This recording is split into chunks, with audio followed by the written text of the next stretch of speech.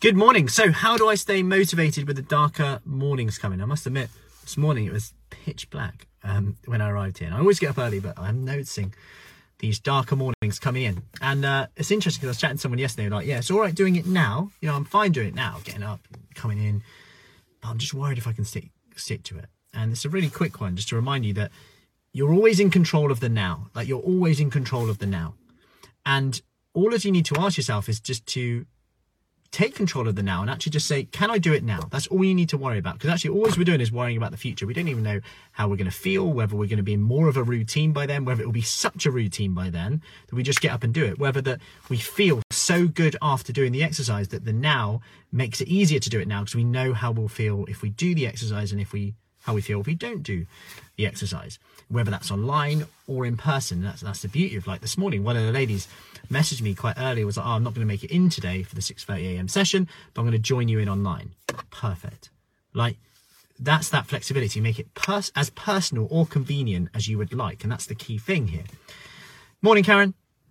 So how do I stay motivated? Well, you just focus on right now. Don't worry about staying motivated in a month from now, because you might be a different person by then. As woo-woo as that sounds, like, the decisions are often made in the now moment based on the costs, the benefits, how we'll feel afterwards, how we'll feel before.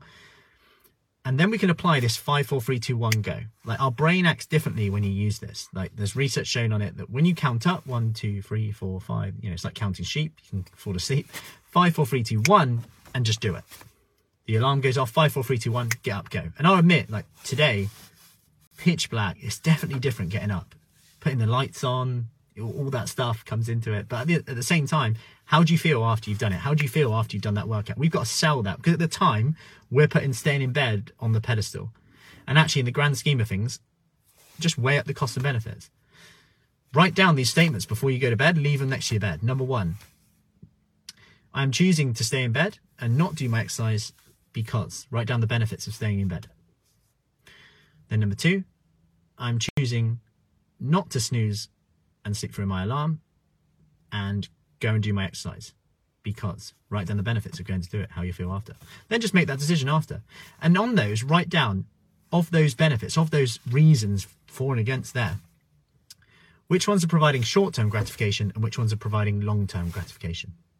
Anyway, hope that helps. Busy day ahead, and I will see you soon.